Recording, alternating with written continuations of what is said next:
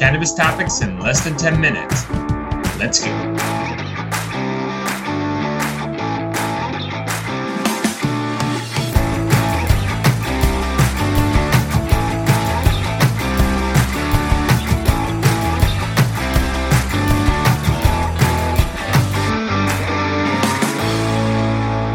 What's up, guys? Welcome back to another episode of The Dime. I'm Brian Fields. With me, as always, is Kellen Finney. And this week, we got a very special guest, Tony Verzura, CEO of Blue River Terps. Tony, thanks for taking the time. How you doing today?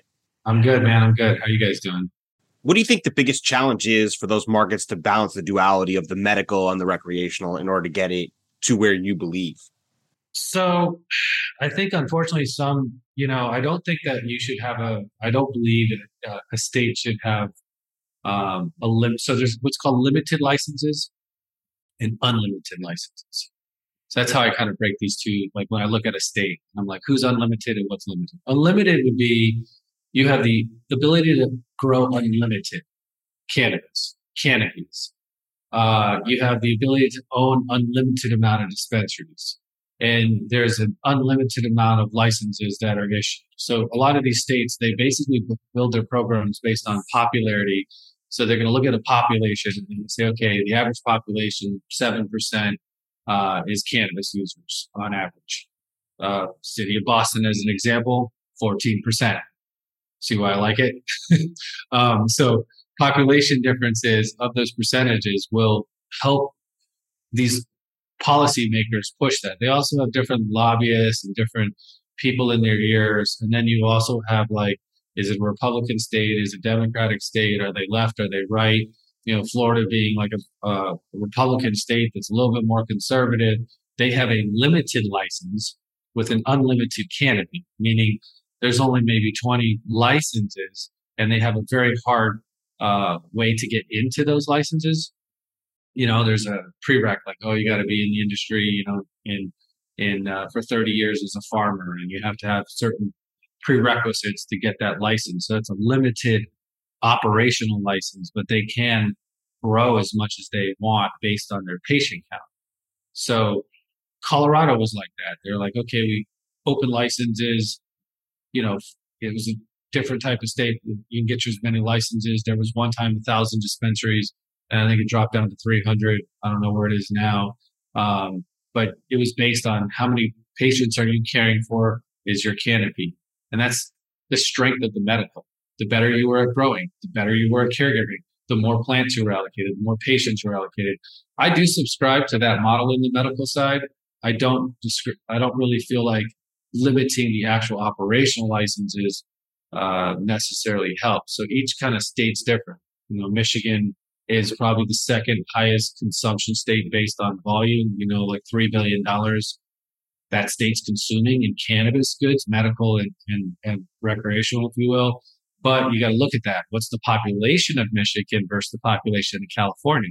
There's some heavy smokers in Michigan. if they're number two to California, but their population is not quite the size. So I look at what's going on there. And that's an unlimited license. So you could keep paying for licenses, which would cost you a lot of money, but you could have a 250,000 square foot grow indoor. You could have 100 acres. Massachusetts, limited license. You can only have 3 retail, 3 grow, 3 manufacturing. It's limited to kilowatt use and square footage. So you can't really get past 100,000 square feet. It's more like NASCAR driving. So that drives a more craft market. Maybe in the beginning when I was first here, 2019, and Massachusetts had a bad rap of having probably the worst weed in the country. I do see that changing because what happens is everyone has to they only have so much they can work with. So you end up really honing in the craft. I see that happening right now where people have to push the craft to be able to sustain, and the MSOs and the non-craft aren't going to survive in a market like this.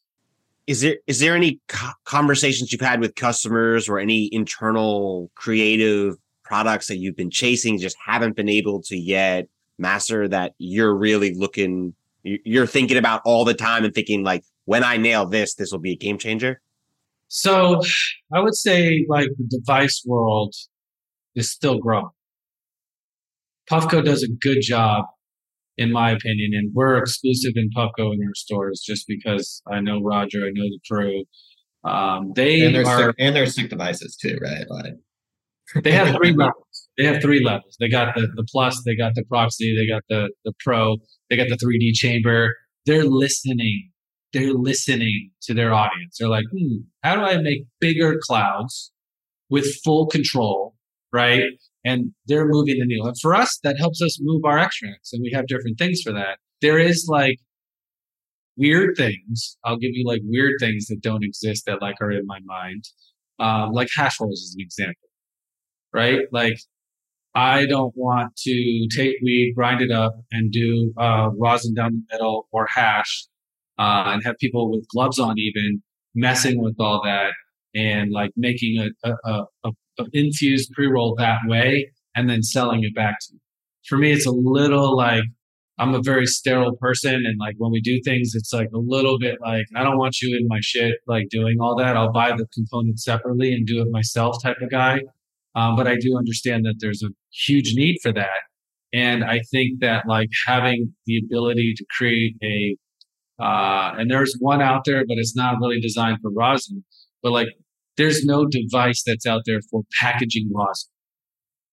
So what I mean by that is to get it in the actual jar, or if we wanted to put rosin down the center of a joint, there's no actual device. And that's also why I made flan and jelly, because I could put it in a glass syringe and I could put it in a Thompson Duke and I could discharge those products that way. So in one way, the packaging and the fulfillment is scalable, but like to really be able to nail a true like badass like 2-gram joint with like rosin hole down the center, like automatically or with a device or a gun that we could actually be able to do that is difficult because the texture of a wet batter. And so there's nothing really that's out there. That's something that's in my head that's like, man, if somebody can come up with it, we're definitely going to work on it. It needs to be a giant needle, like in some other kind of pressure situation. It needs to be a handy, easy device. You need to be able to put an ounce in there and like be able to go right into a joint and be able to do that. It should be something that's accessible for people that are trying to do that commercially, because you could do it at your house. But the device itself, like for vaping as well, things have shifted.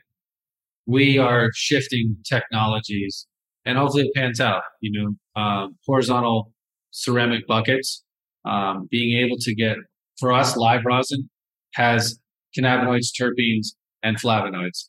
Those interactions with alloy and or cotton and or ceramics change the color over time. No doubt about it. All right, let's do prediction time. Tony, do you see a world where a consumer can select individual terpenes and or cannabinoids to blend for a personalized product experience? Why or why not? There are some things that are out there, technology that's out there that already exists that I know about, and people are pushing products like that. I do think that is a yes, that it exists. Do I think that it will take off? Depends on what the inputs are. You want to give an example, if right or left? So like what I was just saying, like if you go to a machine and you're like, I can get THC diamond, THCA diamonds, THC or terpenes, and the components, the inputs aren't like say all organic or naturally derived, or has a technology behind it that the consumer feels comfortable about it, then it's not going to fly. It's a cool device, but it won't fly. I also think there's also a lot of weird room. I hate to say this, but like with 3D printers and shit out there, like there's a whole another world of like things that could happen that like we don't want to talk about. But just like when someone's like, oh, there's people out there trying to make food with 3D printers right now.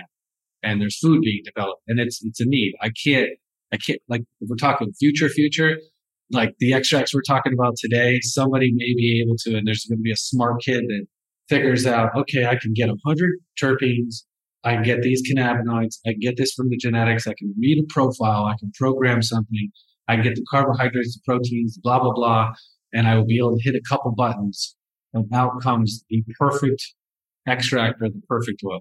I do think that will happen. I just don't know if it'll happen while I'm still alive. But I agree. I do think, unfortunately, that will happen. You just found Kellen's next project to work on. If you want to work on it together so we can make sure that it's an authentic experience, I'm down. Tony, for our listeners, they want to get in touch. They want to learn more about Blue River. Where can they find you? BlueRiverTerps.com. Cool. We'll link it up in the show notes. Thanks for taking the time. This was fun. Guys, if you've enjoyed this podcast over the last few years, can you please take 3 minutes or less and leave us a quick review on Apple or Spotify? All reviews make a massive difference for us and help other people like you find this podcast. From the bottom of our hearts, thank you.